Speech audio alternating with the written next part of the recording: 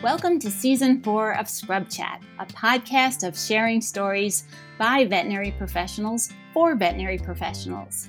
I'm your host, Dr. Kim Farina, a veterinarian, a writer. I've worked in the animal healthcare industry, and prior to that, I was an MTV journalist and a radio personality. So yes, my career has taken me in lots of different directions.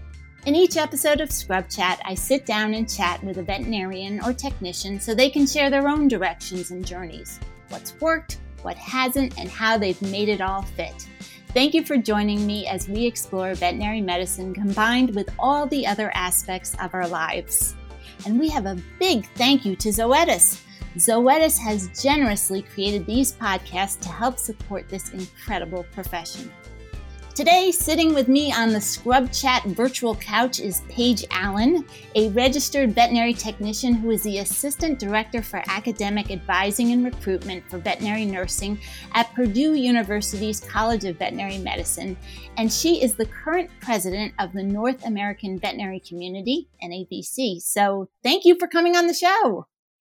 Well, thanks so much for having me, Kim. I'm excited to be here. Well, we are so happy that you are here. I feel extremely privileged that you're here for a whole bunch of reasons that we're going to talk about. But first of all, my understanding is that you are the second veterinary technician, only the second, to be president of NAVC in its entire history.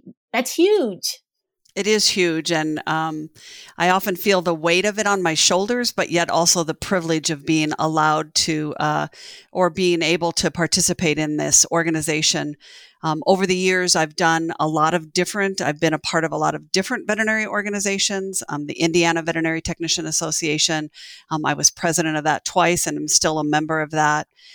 The Association of Veterinary Technician Educators, another great organization that comprises all of the veterinary nursing programs all over the country. And I just really enjoy participating in that part of veterinary medicine and giving back to the community that has given so much to me. You know, but Paige, you didn't just plop into this position. So I'm curious about the journey you took to land where you are as president of NAVC. So, thinking back on, I hate to say, almost 34 years of being in the profession, because I don't feel like I'm even 34 years old yet.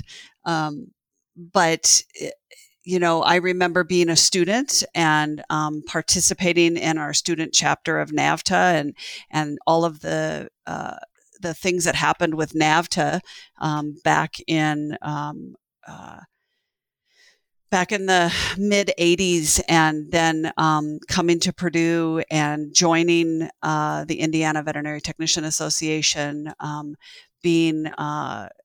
holding several different offices in that organization, being part of the Association of Veterinary Technician Educators, doing the newsletter for them, and participating in that organization that represents, a large number of the veterinary technology programs across the country. And then, so much of where my career has landed, Kim, is being in the right place at the right time and actually having an accidental conversation with someone. So the NAVC direct connection was, I got asked, I ran into someone when I was down at the conference, the NAVC conference when it was still called that, and talking with someone of another veterinary technician who was on the program chair for that. And the routine on that was, or how that worked was, you were on a year as being trained, then you had a year where you planned yourself, and then the third year you trained someone. And the person she had been training to take over for her had a change in jobs and couldn't. And so she said, "Hey, do you want to be program chair for the technician part of NAVC?" And I said, "That sounds like a lot of fun." And so I got in the door and I was part of this group planning the program for the conference, and fell in love with the organization and the energy, and got to know various people on there. Lynn Harris being the president, or the technician on the board at the time, and just got to know people. And then when they were looking to bring another technician onto the board, she invited me to apply. So, serendipity, if that's the word you use, or just fate. I don't even know what word it is, but being in the right place at the right time and not being afraid and not being afraid to say yes. Mm-hmm. Mm-hmm. And I'm curious because as you were just describing, organized veterinary medicine has been such a critical and key player in your career. And I'm wondering, did it have to be? Like, could you have landed in the same spot without all of that involvement in organized veterinary medicine? I don't think so, Kim. I think that the connections that you make, the people that you engage with at different meetings at different levels, the veterinary world is, as you know, super small, right? It doesn't take very long before we both realize that we know some of the same people. And so I think having those conversations, building those relationships, and I'm going to be super honest with you. I am who I am. I don't put on a face. I don't pretend to be someone else in a situation. And whether you have to edit this out, but I've been known to say shit in the sanctuary of my church because, God knows who I am, whether I'm standing in the sanctuary or whether I'm home in my own, in my bathroom, whatever. And so the people I work with, when I say we have a new director coming here to Purdue, and he was in our first staff meeting last week, and I started talking and I said something about shit. And then I went, "Oh, sorry, Dr. Brown." And then I said, "I am who I am." And everybody else on the Zoom call just started laughing because and so being my authentic self, I guess, all the time and having those conversations and building those relationships put me in a place that offered me the opportunity to take this step. And I want to switch gears for a moment, but they're related because I'm curious about your position as Assistant Director for Academic Advising and Recruitment. What do you do in that position? And my other question is, who are the students who come through your door? Because we're talking about relationships and advising and kind of being in the right place at the right time. So tell us about the position, and then what are you seeing? Who are you seeing come through your door? Yeah. Oh, great question.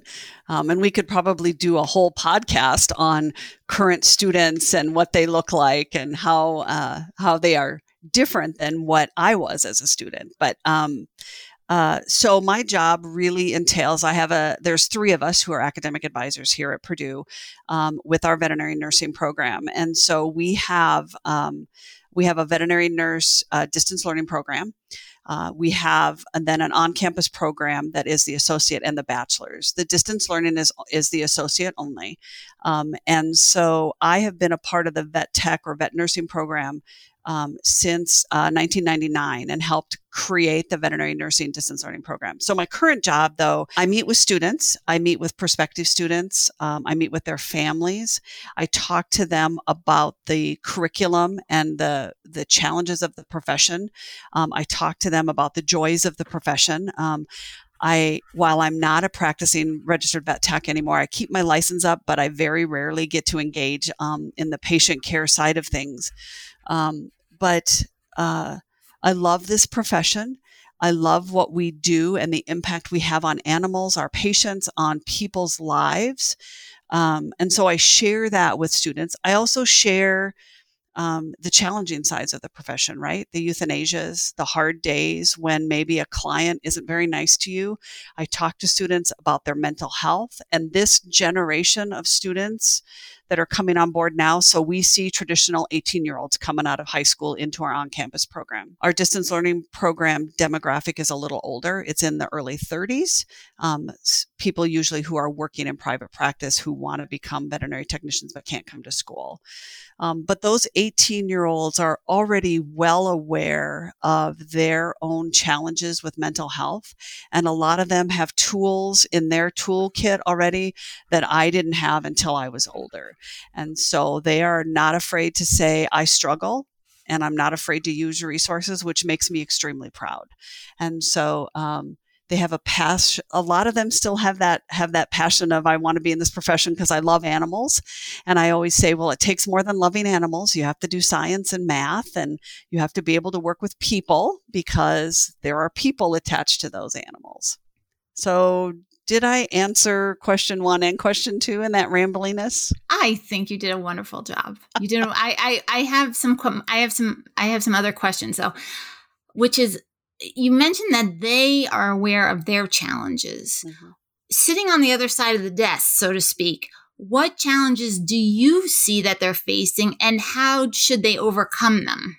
Or are they the same, maybe? Well, I think, always the science and the math is a challenge for most of us, until you really delve into it and can apply it to your patient and make it apply to your life, right? Like, I hated math in high school, where it's the 2 trains on the track one's driving 50 miles an hour and one's going 70 miles an hour. And when are they going to hit? And I'm like, this isn't reality. Who cares? But if you talk to me about calculating a drug dosage for my patient that I'm going to put under anesthesia, then it means something to me, right? But I think the challenge that I see, and as you know, this applies to vet students also, is the financial implications of getting a degree and then being able to earn a living and pay back your student loans when you get out of school.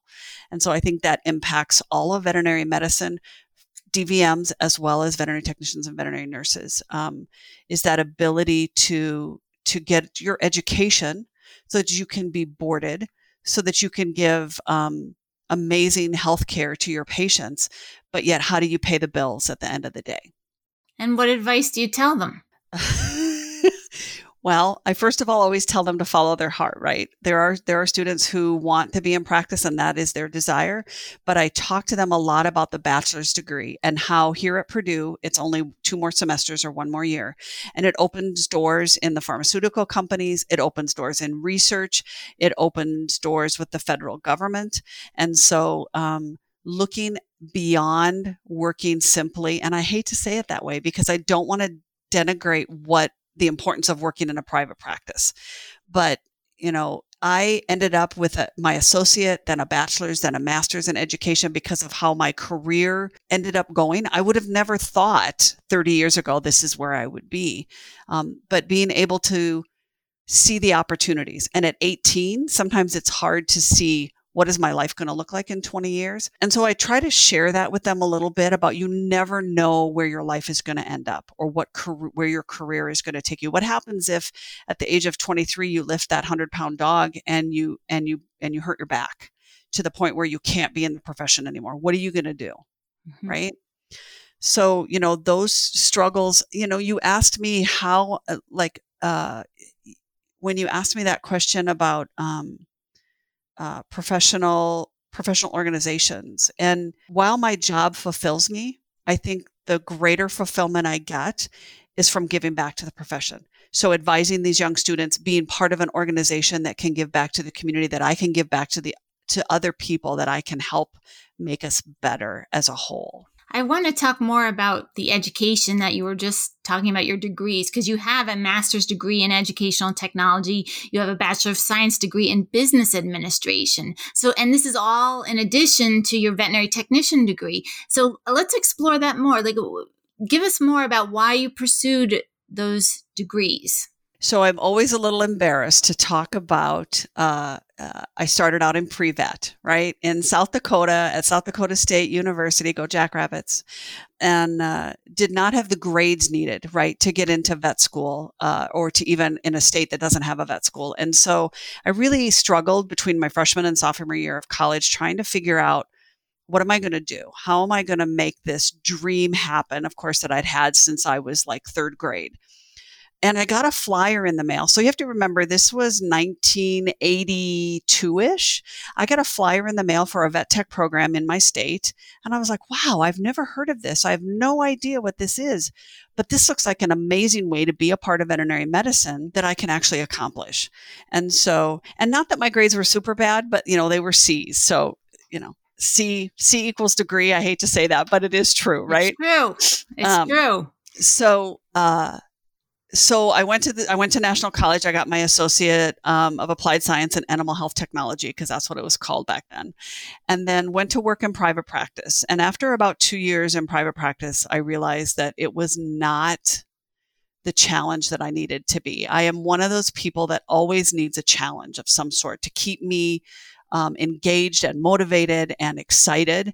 And so I applied for and got this job at Purdue, and came here and worked in the veterinary teaching hospital, in the large animal hospital, loving what I did, learning so much.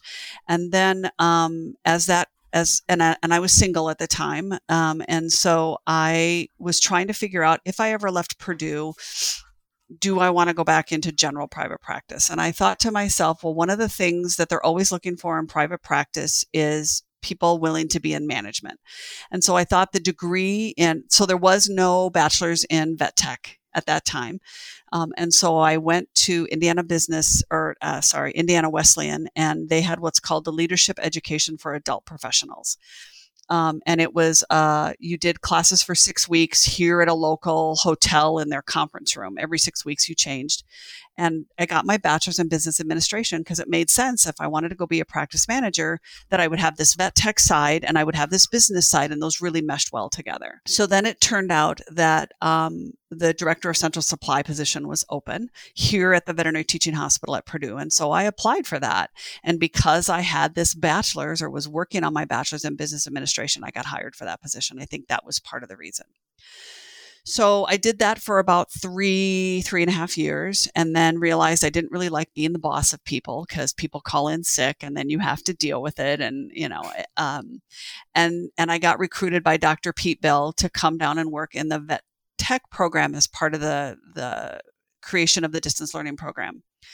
And, Dr. Bill has a PhD in education, and really inspired me and encouraged me to do my master's in educational technology, so that I would have some understanding of how to put together an educational program, some pedagogy, which is a word I hardly ever get to use, and it's one of my favorites. Learning what that meant, and learning how to write objectives, right? I don't know if you've ever done any education, but the word understand is not a word that you can measure someone's understanding, right? Right. And so it was so much fun to go back and look at my original objectives in the first class I taught and go, they're horrible objectives. I need to, so that's kind of how that evolved into, and Dr. Bill was super supportive.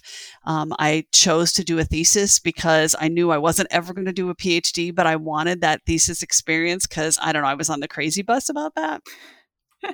But it was amazing. It was a great, great experience, and I loved it. Well, you always like a challenge. Yes. So that's why. I mean, you weren't going to stop there. And, speaking of challenges, I'm curious, that you said you like having a challenge. Was there ever a time in your life, even with patients, kind of like over the span of your career, maybe even, we haven't really talked about the human-animal bond, but have you ever experienced a challenge that was really difficult and has stayed with you? Yeah. So we try not to get attached to our patients. We work really hard to take good care of them, but not get emotionally attached. And I think we all have that 1 or 2 or 10 patients that really impacted our life. And when I worked in large animal, I started as a food animal technician, and then moved into the anesthesia section. And so one of my responsibilities was getting horses ready for anesthesia. And we had this really great Arabian stallion, beautiful, nice, not your typical want to kill you stallion. He was amazing. And he came to Purdue because he had squamous cell carcinoma on his sheath. And so 3 times a week he had to be anesthetized to have radiation therapy. And so he and I had this bond. I mean, I would go in the stall. It would be me by myself. I'd put a catheter in. I mean, I don't know many horses that I ever felt comfortable with nobody holding their head, nobody restraining them while I put a catheter in. I mean, he would just stand there and say, "Hey, Paige, what's going on?" And, we'd have our conversation. I put the catheter in and we'd take him to diagnostic imaging or radiology. We'd anesthetize him, do his therapy. I'd recover him. And so we did his series of treatments, and then we sent him home. And about 6 months later, he came back. His squamous cell was not resolved. Or had recurred. And I had the privilege and honor of putting in his last catheter and humanely euthanizing him. And,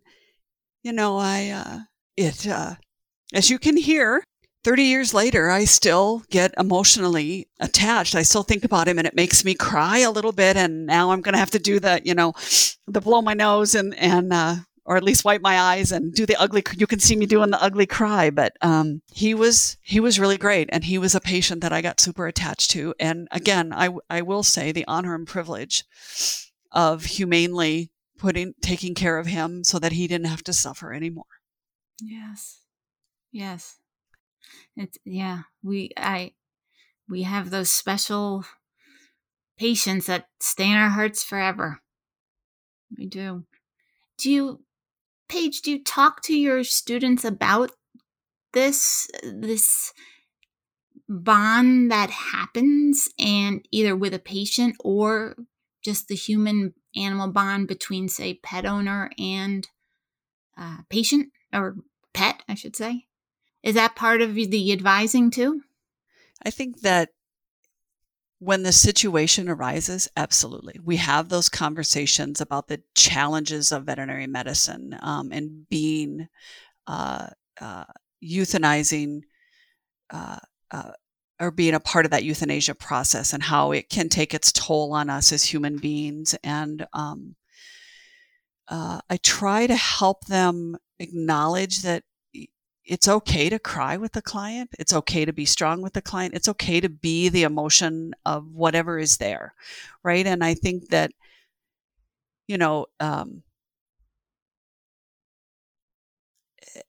for me to actually let a few tears go in what I consider a public forum is a difficult thing for me because many of us, myself included, tears are a sign of weakness, right? And so I have to work at that to know that it's okay to share my emotions, to release those emotions, and to talk about those challenges that we face every day. So do I routinely talk to students about this? Probably not. When the situation arises, or should the situation arise, that it's appropriate to have that conversation with that particular student, or say, is this something we should talk about in our class? Is this something we should talk about as a group? To normalize our emotions in veterinary medicine, right? How many years do we spend squashing those emotions because you have to compartmentalize. I did anyway, somewhat, to sometimes survive the day, right? To be able to push those emotions down until you can go someplace and deal with them later. And I'm not sure that's always healthy, but I think I also want students to find their path, what works for them. And to find what I love to call, or what I've heard called their unicorn business, their unicorn practice, right? Where they fit in, and it's okay to be who they are in that practice and do their best. Yeah. Well, sometimes obviously we cry in times of sadness or grief and some memories, but we a lot of times can cry out of joy. And I'm curious because you, at the beginning of our chat, you said you talked about challenges and joys of the profession. Can you tell us about some of those really wonderful parts of your career that brought joy? They might even include some of those accidental conversations that you told me about. Yeah, I think back over the years, and I think of the cesarean sections I got to help with, and that first breath of life, right? And the fun with that, and watching the first time a calf nurses, or the joy on a student's face when they hit that first catheter and they're like, oh my God, and the blood is, going, and they're like, oh my God. And I'm like, let off the vein and the blood will stop. Or, so how weird, this is weird. The joy of when a student with a needle, so, in a horse, in a jugular vein, you always put the needle down, because if you hit the carotid artery, the blood squirts out. And the joy I would get when a student hits the carotid, because then they get to see, I know it's weird, but it's a needle and you can pull it right out and it's okay. Right. But the joy I got when that would happen, because I would go, look, because they don't always believe it. Sorry, I got super excited and high pitched. but to watch it pulse out and realize that, oh my God, they made a mistake, but the world isn't going to end. And usually blood would be all over me because I'm standing in the spot where it squirts me in the face or whatever. And then their joy of, they got to squirt blood in their teacher's face. So yeah, are we weird? We're weird in veterinary medicine, but I'm really okay with that. Oh yes. It makes us us. I know, right? Or really the pride, like the parental pride, I guess that's what I call it, of when my students graduate, right? And I know that they're going out in the world to make a difference. And watching them go from first year veterinary nursing students where they don't know anything, to coming back from their practicum or their externship, to how much they've grown, and then how much they grow when I see them years later at conferences, and to know that I was a small little piece of that. Mm-hmm. Mm-hmm. Oh, incredible. Well, some of our listeners are definitely early in their career, and I was curious, what are some of the things they're going to look forward to? What can they look forward to in their path ahead? Looking back at your career, what do early career veterinarians have to look forward to in this beautiful profession that we are in? The trend, and I don't know if this is really what you're asking, so redirect me if it's not, but I think about the younger generations of veterinary technicians and veterinarians as they are moving through their educational pathways, that recognition, and even students who have recently graduated, the career shift from 24/7 is your career to I am a human being who has a life and who has a family and who have figured out how to make that balance work. I still don't make that balance work very well. I talk to my students all the time about work-life balance, and I suck at it. And but it's because I think, so I didn't get married until late in life. So I was 42 before I got married. And so my career has been my family. And so I think there it is. So I had to verbally think through it, but there it is. The family that I have created that is not blood. All of the people that I have engaged with, or that have become close friends, or that I have mentored, or that have mentored me, have all become a part of my family that are not blood. The people that I have chosen to be a part of my life, and who have graciously allowed me to be a part of their lives, right? Because it's a two-way street. So I think that looking back and recognizing in my small sphere of influence, the people I've influenced and the people that have influenced me, and hopefully my epitaph is, she did good. Oh, absolutely. Just in the time we've spent together, my goodness, you've done good! Exclamation point, exclamation point, exclamation point, and one more exclamation point. My gosh, Paige. Yes. And it's kind of cool because I imagine some of those relationships cross paths because, as we were talking about, you were in the right place at the right time, and you just happened to strike up a conversation with someone, and the bond was there, Yeah. Yep, absolutely. I mean, I talk to students all the time about the importance of being in a professional organization and the networking and the relationships that you can build. And sometimes I think there's the eye roll, and that's okay, because I'll just keep saying it until it makes sense, or until they do what they're going to do, right? Well, we are almost out of time, but I was just curious because I always like to ask this question to our guests, if you have any funny veterinary stories from the trenches you'd like to share with us. Now, you don't have to be hurt in the story. We've had plenty of those, or something like you lost an arm or an eye, or it doesn't have to do that. We don't have to go down that route, but anything that you'd like that might make us chuckle. Yeah. So back to the large animal days and doing equine anesthesia is, again, probably one of my favorite stories that I tell students. Here at Purdue, years ago when I was down in the hospital, I don't know how different it is now, but we would anesthetize if we had a horse that needed radiographs. A lot of times for wobblers. So they would need cervical radiographs. They would have to be anesthetized. So we would anesthetize them in one room. We would put them on the flat cart. We would drive the flat cart down to radiology, do the radiographs, move the horse back then to recovery. And so I was working on a yearling, so probably 600 or 800 pounds, somewhere in there. And anesthesia went well, got the radiographs, and we were moving him back to recovery. And I apparently got him a little lighter than I should have. And all of a sudden, he's sort of on this flat cart as we're moving down the breezeway, which is this big, giant, long hallway and wide. It's where they do lameness exams. All of a sudden, he started to sit up sternal. And I said to myself, oh, shit. So you're going to have to beep that out, maybe. I don't know. But I was like, oh, my God, he's recovering right here. So we stopped the cart. We lowered it to the ground because it's about, 4 or 5 inches off the ground. Lowered it to the ground. And I recovered him right there in the breezeway in front of everybody who could see instead of the nice recovery stall. No. Oh. Yeah. Paige, that is one for the books. Nobody got hurt. Everybody recovered just fine. But You recovered him in oh my gosh, in the breezeway. I know what you're talking about. That area. Oh my gosh. That's funny. Yeah. Well, it was funny. It's funny now. It's funny now, right? At the time, a little nerve-wracking. Well, and I think it's a really great, what's the word I want? Analogy for veterinary medicine, right? You plan and plan and plan. And when the plan doesn't work, you just do what you have to do to get it done. Right. Exactly. Yeah. That is so true.